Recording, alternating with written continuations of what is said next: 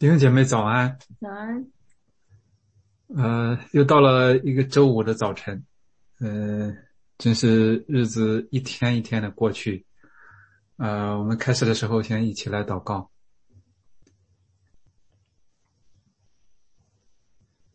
亲爱的主，当我们来到你面前的时候，主啊，求你来到我们的里面，愿你的话语、你的圣灵来充满我们，让我们的心思意念能够全然向你。Amen。主，也愿我们的生命在我们的这样彼此的分享，在我们的学习，在我们的思想的时候，在我们团契相交的时候，主要让我们的生命也一点一点的来长大，主要在你的里面来扎根，向下扎根，向上成长。主，求你看顾保守我们每一个弟兄姐妹，愿我们来单单的来仰望你，来信靠你。我们感谢赞美你，祝福我们以下的时间。感恩祷告是奉主耶稣基督的名，阿们。阿们。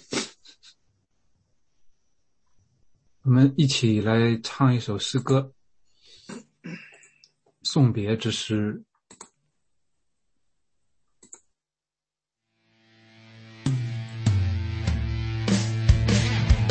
我如羊被拆，渐入狼群，我如船驶进水深海里，愿君将神的话语牢记，匍匐耶稣亲口所托的。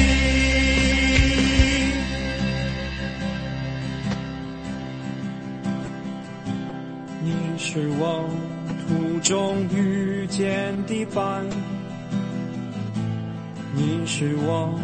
不曾有的家园，你是我连与主的肢体，至今天竟是短暂分离。愿主仰脸赐荣光照你，愿主慈悲双恩手领你，愿主大能臂膀保护你，随他波浪迎风向前行。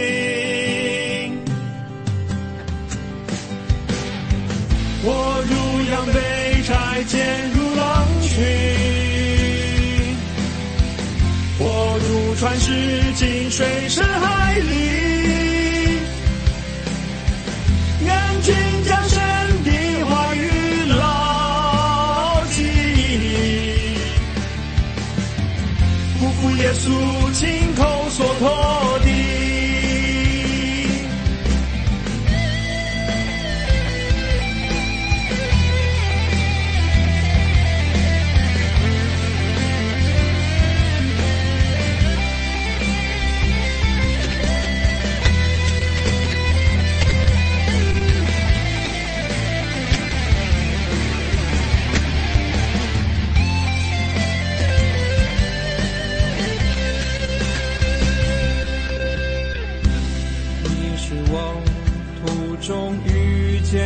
伴，你是我不曾有的家人，你是我连与主的肢体，至今天竟是短暂分离。愿主仰脸赐荣光照你，愿主慈悲双恩手领你，愿主大能臂膀保护你，随他波浪迎风向前行。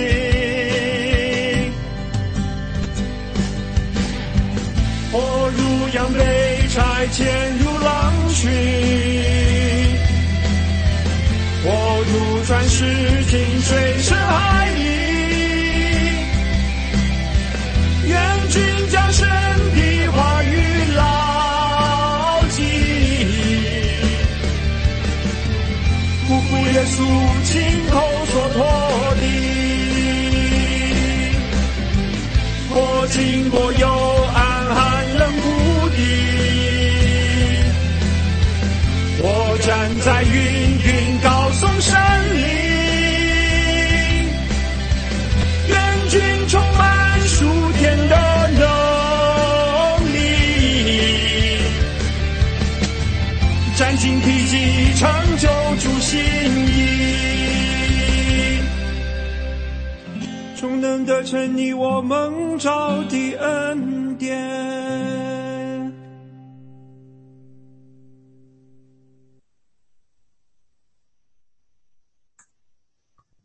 送别之诗，这是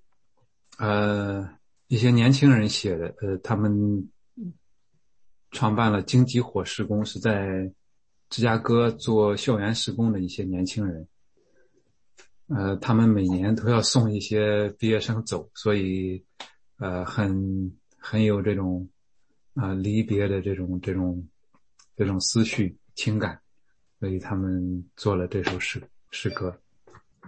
我们今天来到了使徒行传第20章。保罗从以弗所重访马其顿和希腊，劝勉众人，然后最后一次访问特罗亚，很简洁的又记到从特罗亚到米利都，然后在米利都和以弗所的长老见面，然后对他们有比较长的这样的临别赠言。我们有什么感动、领受和看见，欢迎我们一起来分享。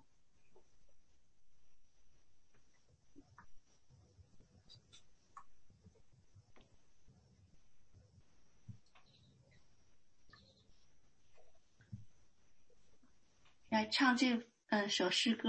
就想起来我们学的这章的37节，众人痛哭抱着保罗的景象和他亲嘴。然后呢也知道保罗在服事中也是经常的带着泪，就是看到真的像一家人那种特别感人的一幕。谢谢大家。谢谢分享。我也特别有感触，刚刚从 Akron 回来，我感谢主，我们现在有网络，可以再这样来见面。保罗那时候以前的时候，就是也没有这些，没有电话，没有视频，没有网络，真的是他们一别以后，就很难再见面了，有的时候，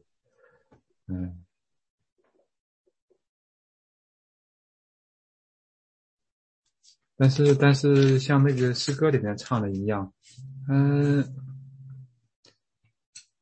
我也想起来，中国人好像有很多这个古诗词里面是讲这个离别的，但是那个离别大多数是比较伤感的。如果不伤感的，比较励志的，那也是集中在这个人，集中在这个送别和被送别的这个人之间，多数基本上都是。但是像这个诗歌里唱到的，还有像这个保罗所讲的，要远远要超越单纯人的这种情感，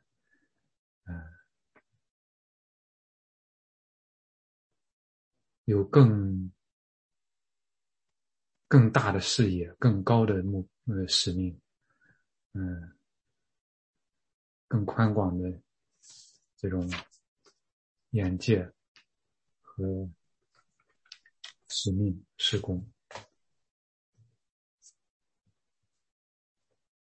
我来分享几点我学到的，就是保罗他经常劝勉那个门徒，第一节、第二节都说他劝勉门徒，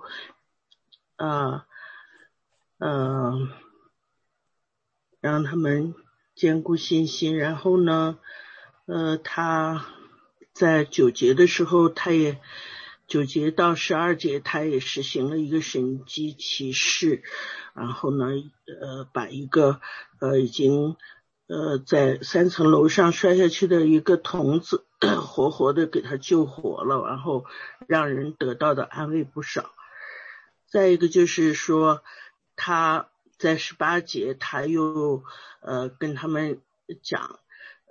他的怎样的服事，他是服事主，凡事谦卑，眼中流泪，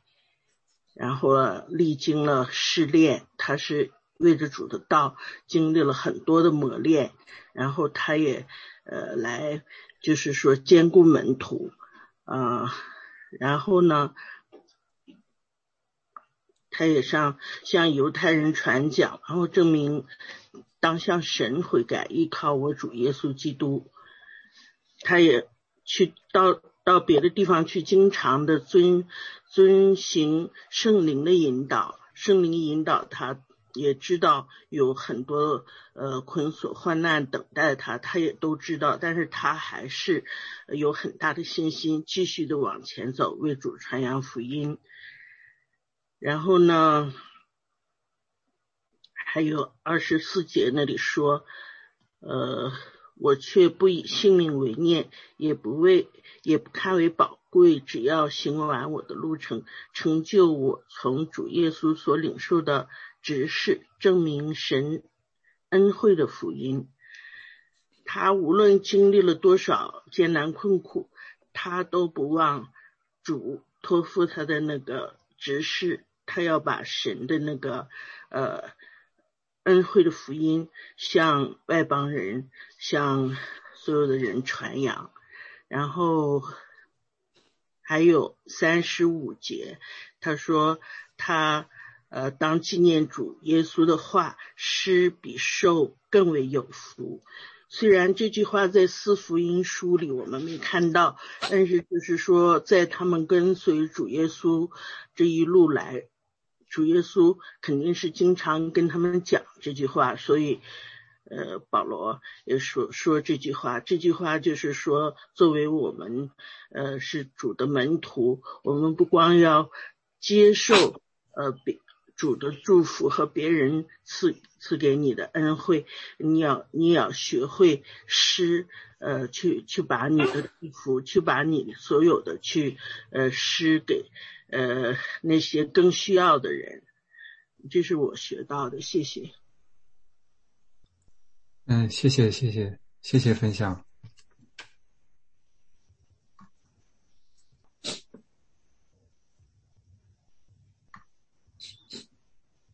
确实保罗给我们做了很好的榜样，我们从他身上可以学到很多很多。我自己也是看到保罗不仅是他自己做出来，他这样来给大家做榜样，并且他把自己所做的给大家讲出来。就是我们华人可能传统上讲这个温良恭俭让，比较含蓄，一般的来讲比较含蓄一些。当然现在也不是全是这样的，但是传统上还是这样。有的时候自己做的不太愿意来讲出来，就是自己做的好的事情也不愿意再讲出来，但是在这个事工方面，我们看保罗还是不一样。他很明确的把自己的这种所做的，还有他的心态，就是他的整个的人，给这些他的同工来分享，让他们来看到自己的榜样。这个昼夜流泪，这些同工，这些主内的肢体，他所建立的教会都在他的心上。他昼夜的流泪，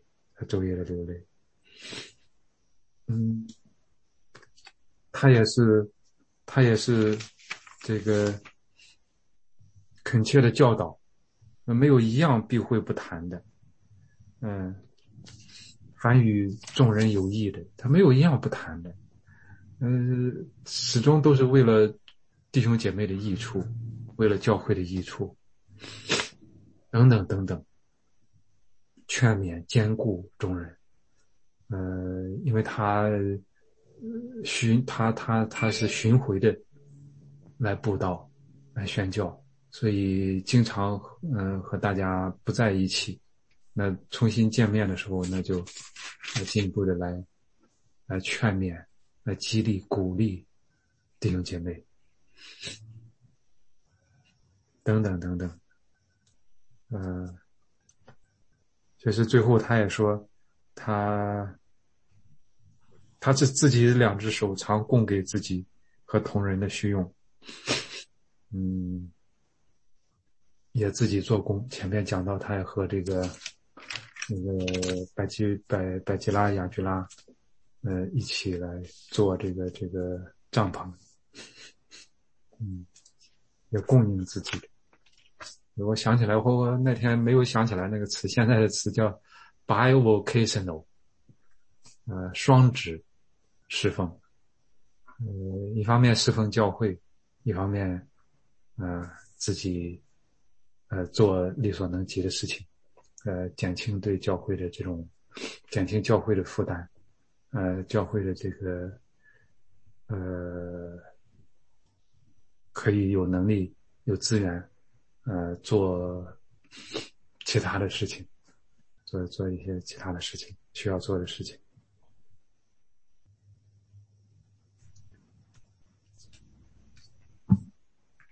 我也分享一下，保罗所做的榜样啊，有3个方面。一个是教导，就像牧师说的，他对人有益处的没有一样不说，这个很难。还有就是他讲解全部的救恩，就是悔改和信靠主耶稣。他的那个服侍真的是非常的谦卑，还有流泪，就是不以为性命为念。还有就是他自己提供自己和那个同人的需用。还有就是他的劝勉，他就是劝勉弟兄姐妹要警醒，要谨慎，而且要做全群的监督。我觉得他这一生的服事确实是给我们做了很好的榜样呀。这是我的得着，谢谢大家。谢谢分享。我再加一点，前面那个丁子那个分享的都特别好。那我就想再加一点，他这个前面这是保罗这个人，这是跟我们现在的人所经历的真的是其实我们现在是经历的有很多东西，这是跟保罗所经历的也有很多。而且就说这个看的是保罗这个人，他这里面就是有血有肉的这种活生生的这种榜样。因为他也是，他每到一个地方，其实他并不知道前面的路是怎样的，但是他就是靠了信心，靠了要是为神负责，为人负责。所以他说这个地方我们前面这前面的事情会发生什么样，他也不知道。但也就像我们有的时候经常有时候搬家或者到什么地方去，真的是不知道前面路是什么样的。但是除非说你到了，但是走过了一遍，走过了以后，你再回头看，你才知道说神是这样的心意，这样的。这神是怎么样为我们预备，怎么样在我们的前面，神为我们开路。真的是从这里才能看出保罗真的是有很多是他不是说一个就是高高在上的一个榜样，好像真的树立在那里，但他真的是一步一步的，真的是走过来的，而且真是有血有泪，真是活过来的，真是，而且他的这个他自己这是他神给他的托付，他对神所给他的这个任务，他知道的很清楚，他的心就是要愿意要人得救，不愿意被罪，不要被罪夺去，所以他就说他说你们都以后呢我就是在刚16节的时候，以后无论任何人死亡，罪不在我身上，就是说我把神叫我的这个给我的这个托付，我做了，而且我做的是不得不靠我尽最大的努力去做，这是那而且他的心就是说就是要让人得救，不愿意让人有沉沦。这是感谢主，这是给我们有这么好的榜样，那也是很好的激励。以后我们也如果我们是吧，有些什么事情都不确定，或者是神有呼召不确定的时候，那我们就知道说啊，保罗曾经也有这种情况，但是他的这个目的，他的这个神给他的这个托付，还有他这个决心，都有给我很好的一个激励。谢谢大家。主，谢谢分享。确实保罗的生命是被主得着的生命，也是全然为主，也全然为人，所以他有这样的能做出来这样的榜样。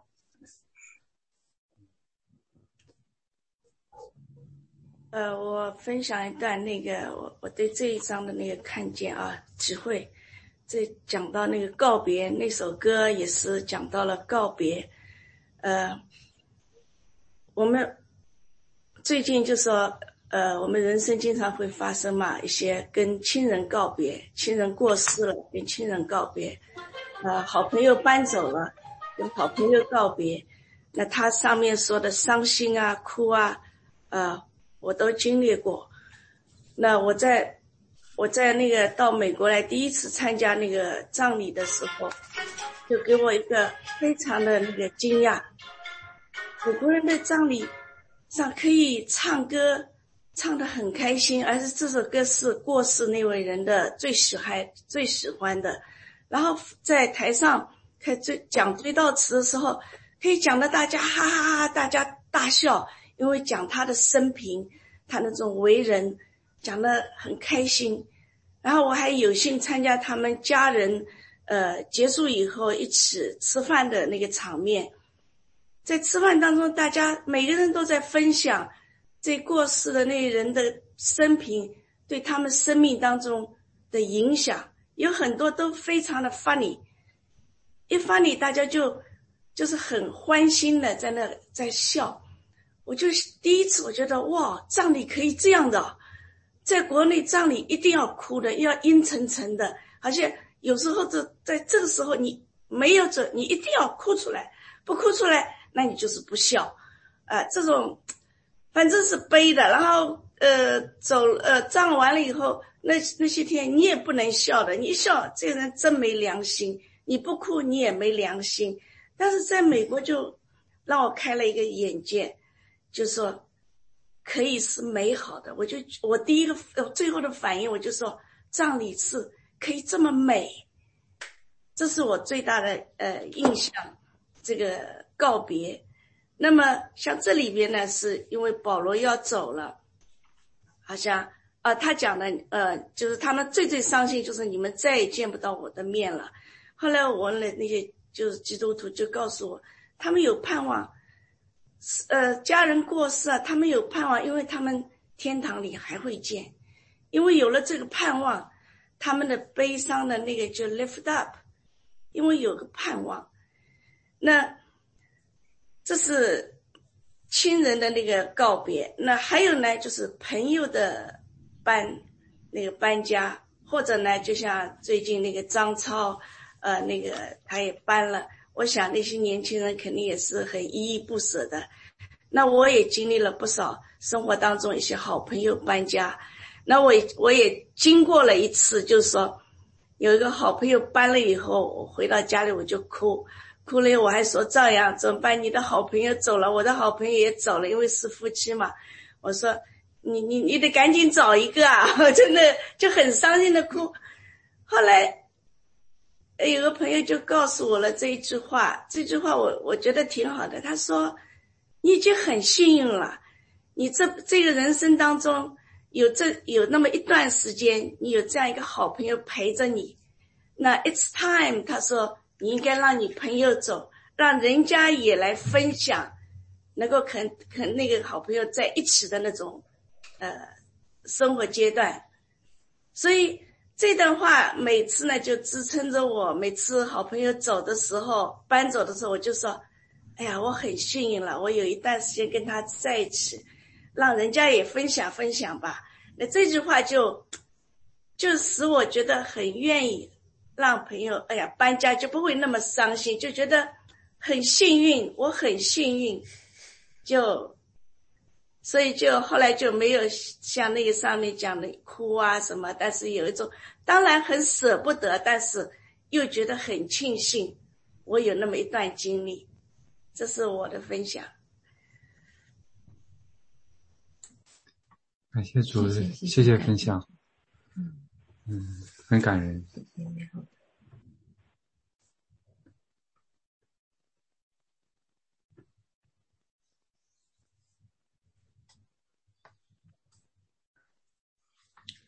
我分享一段，就是保罗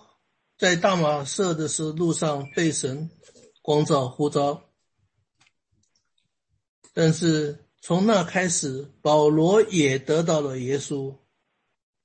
所以保罗所做的事情都是耶稣所托付他的。所以当耶稣走的时候，他说圣灵保惠师与我们同在，而且有圣灵在的时候，我们能够行更多的事情。结果保罗在身上我们看到，甚至于之前我们所读到的，人家把保罗的衣服放在病人身上，病人也都得医治。那这边说少年人从3楼摔下来，那保罗就扶在他身上，然后保罗说他的灵还在，所以保罗又去讲到那小孩子后来也就活了。所以我们可以看到保罗所做的事情都跟合乎耶稣所招呼他那时候的能力。所以保罗所做的一切，他所受的苦，他知道他受苦，但是耶稣已经告诉他了，你要受苦，但是你要在外邦人、犹太人还君王面前做见证，他没有避讳。所以忠心的顺服当神呼召他的时候，他所做的一切事情。这是我作为一个基督徒，当神呼召我们是不是愿意做一个忠心服侍的人？谨慎，真的是要非常的谨慎。这是我跟分享的。谢谢分享。我先回应一下刚才那个丽敏姐妹的分享。想说很多，挺感动的，但是只说一句话，就是这提醒我，让我也更加的想到，更加的能够更加的珍惜我们在一起彼此的时光。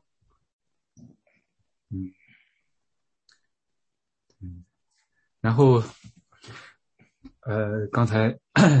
明山弟兄分享的也是让我想起来我自己的这个道路。昨天嘛，我分享这个初期的时候，这个信主初期的时候，有一个年轻的弟兄讲他的经历。其实他当时也是要把自己全部奉献出来，要全职侍奉，做传道人。他比较年轻，很有口才，然后有自己的生意，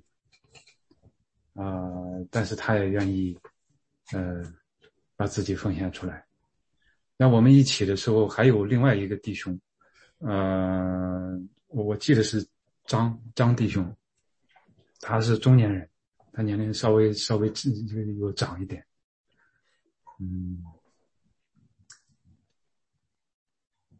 他也愿意为主做工。我就想有的时候圣灵的感动和呼召，有的时候是一个一个的，但有的时候是好像是一起的，一波一波的。圣灵大大的做工。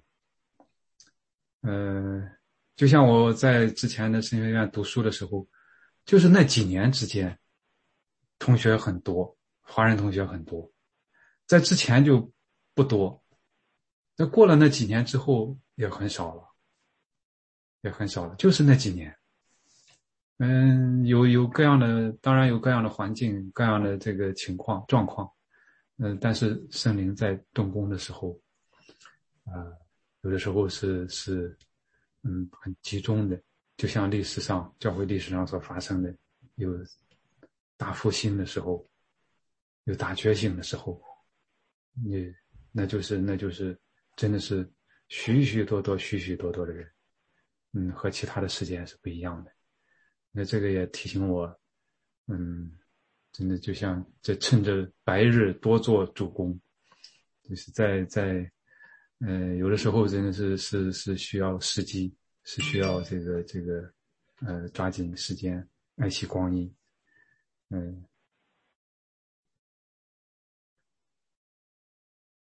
在这个地方我们还看到保罗他在一开始他这个来回走的时候，来宣讲，来布道宣教的时候，劝勉众人，也有一些人跟着他。我们看到他有了一些同工，他和同工一起来做工。然后在他给以弗所长老的临别赠言的时候，提到了他自己，也提到了也托付以弗所的长老。因为他要暂时的离开，他要托付这个以弗所的长老，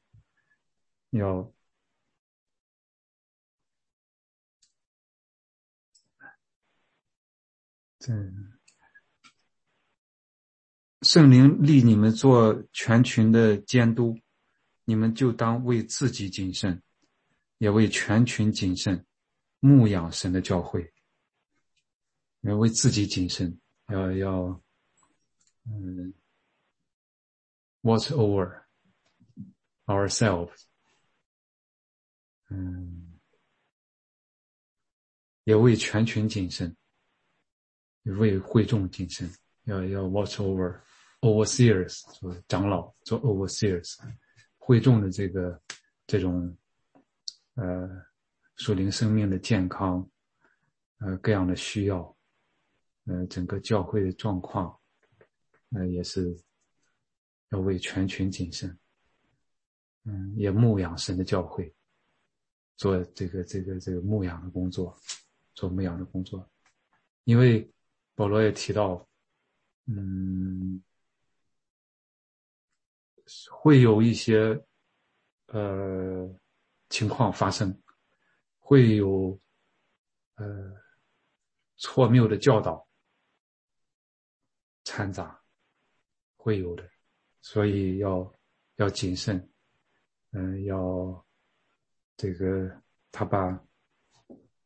他们交托给神的道，交托给这个神和他恩惠的道，交托给神，交托给神的真道、话语、圣经，就建立在依靠神，根基建立在神的话语之上，神的真道之上。这个道能建立你们，叫你们和一切成圣的人同得基业，这是根基，这是本源。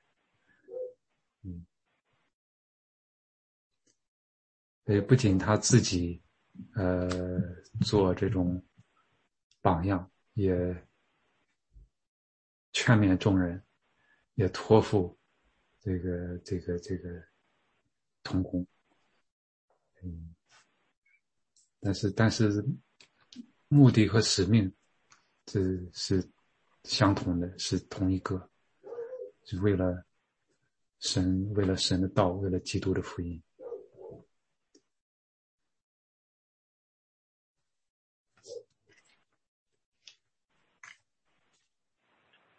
我来分享一下，这边使徒行传第20章它的背景就是保罗的第3次宣道已经到了结束的时间。那我们从19章到20章看，就觉得可能有点不清楚，因为很多的地理的名字都是中文的名字，然后这些名字也是怪怪的，不是我们很熟悉的，所以一看，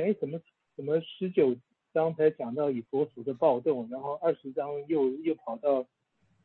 以弗所旁边的一个这个小城跟这个长老在那边讲话。事实上保罗他已经从以弗所在19章的那个时候，他已经从亚细亚走到马其顿，再到亚该亚，也就是从亚洲又走到希腊，然后这边下来，然后再回来。那这个时候呢，那保罗他已经知道很多人跟他预言说他会被捆绑，那他也跟这个以弗所教会的长老们说，就是最后可能你以后你见不到我们的面。所以他讲了这些话，他是真是有点爱之深责之切的这种状况。那他同时呢，他也在这个第3次布道的这个旅程中间，他也写了哥林多写信给哥林多教会。那个时候我们如果说我们回去看哥林多前书的话，我们也可以看到当这些教会里面有一些的争端，就是说有人是跟随彼得的，有人是跟随亚波罗，有人是跟随保罗，有人是跟随基督。所以我们也可以看到说，事实上亚波罗我们在前面看到说他是很有口才，而且受到那对修帐篷的夫妇的帮忙认识了耶稣，但是他的传讲也造成教会的一些的不能说是分歧，就是有可能就是跟不同的领袖。那这个事实上跟领袖呢，这个不是一个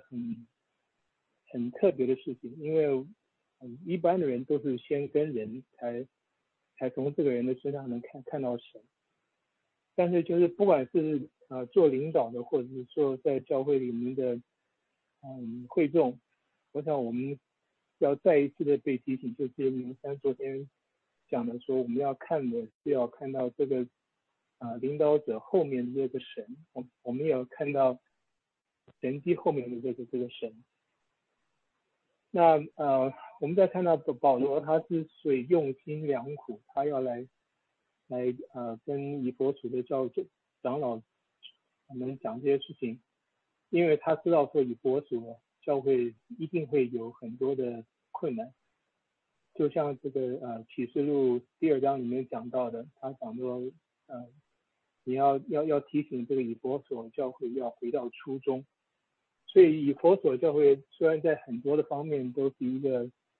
走在前面，这是很好的例子，而且保罗他也花了将近3年半的时间在以弗所教会，所以他对以弗所教会真是爱，而且好像是他的关切，他有特别的深。那我就想到说，事实上每个教会都有问题，这个是无可避免。但有的时候我们好像自己在中间的话觉得好像这些问题不能解决，我们就避免，或者说我们就转移方向。那我就想要说，如果说我们有像保罗这样的一个牧者，深爱我们的教会，虽然已经不在我们中间，但是还能够提醒我们，可能他的话会对我们的会众更有影响力一点。就是与其我们坐在一起讨论，如果说知道说这个牧者他是非常爱我们，而且他了解我们教会，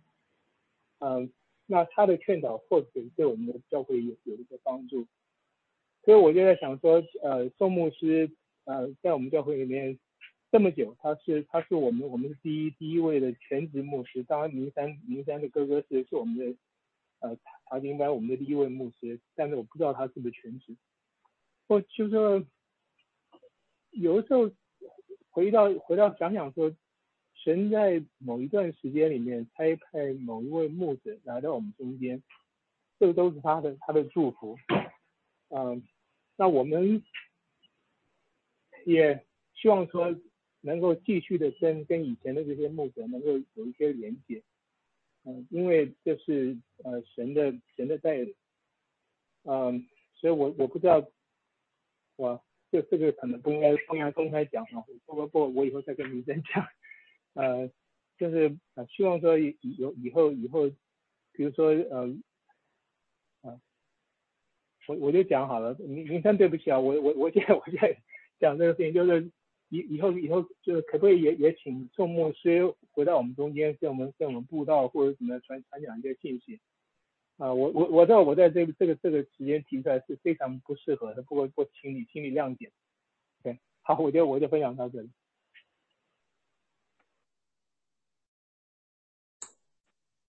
谢谢分享。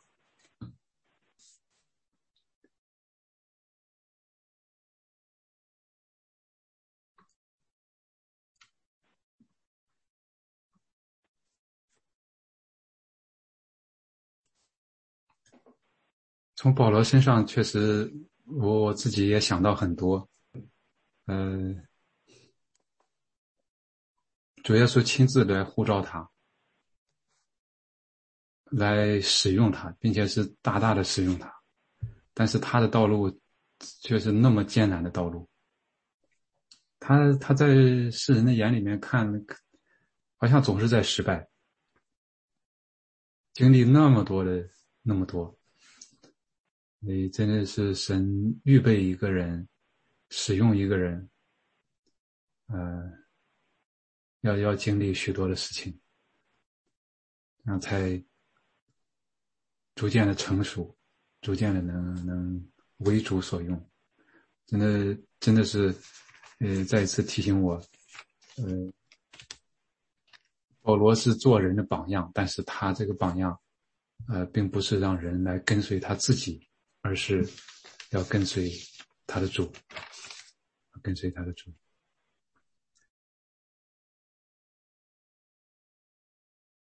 非常感谢弟兄姐妹的分享和特别好的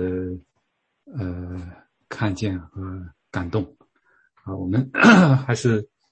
在结束的时候，请一位弟兄或者姐妹来为我们做结束的祷告。谢谢。亲爱的阿爸父，感谢赞美你，谢谢主，你在清晨的时候召集我们众弟兄姐妹来查考你的话语，我们从你的话语学到了更多。我们不仅要学习领袖，像保罗这样的领袖来跟随耶稣，劝勉众弟兄姐妹，我们更要效法耶稣基督，以耶稣基督的心为心。主耶稣让我们能够把主的福音更广泛的传扬出去。主耶稣，恳求你继续的赐我们力量，把你的话语赐在我们心里，时时刻刻安慰我们，引导我们走你的路。主耶稣，我们也感谢你，今天你也继续的把你的恩典，你的福分赐给众弟兄姐妹，无论是出去工作的，上班的，在家的，学习的，出外旅行的，主你都用圣灵来牵引我们，来保护我们，来让我们今天经历到主更多的丰盛的恩典。主耶稣，我们赞美你，我们仰望你，我们感谢祷告，奉靠主耶稣基督的圣名，阿们。阿们。阿们。感谢主，谢谢大家，谢谢谢谢大家，谢谢。周末愉快。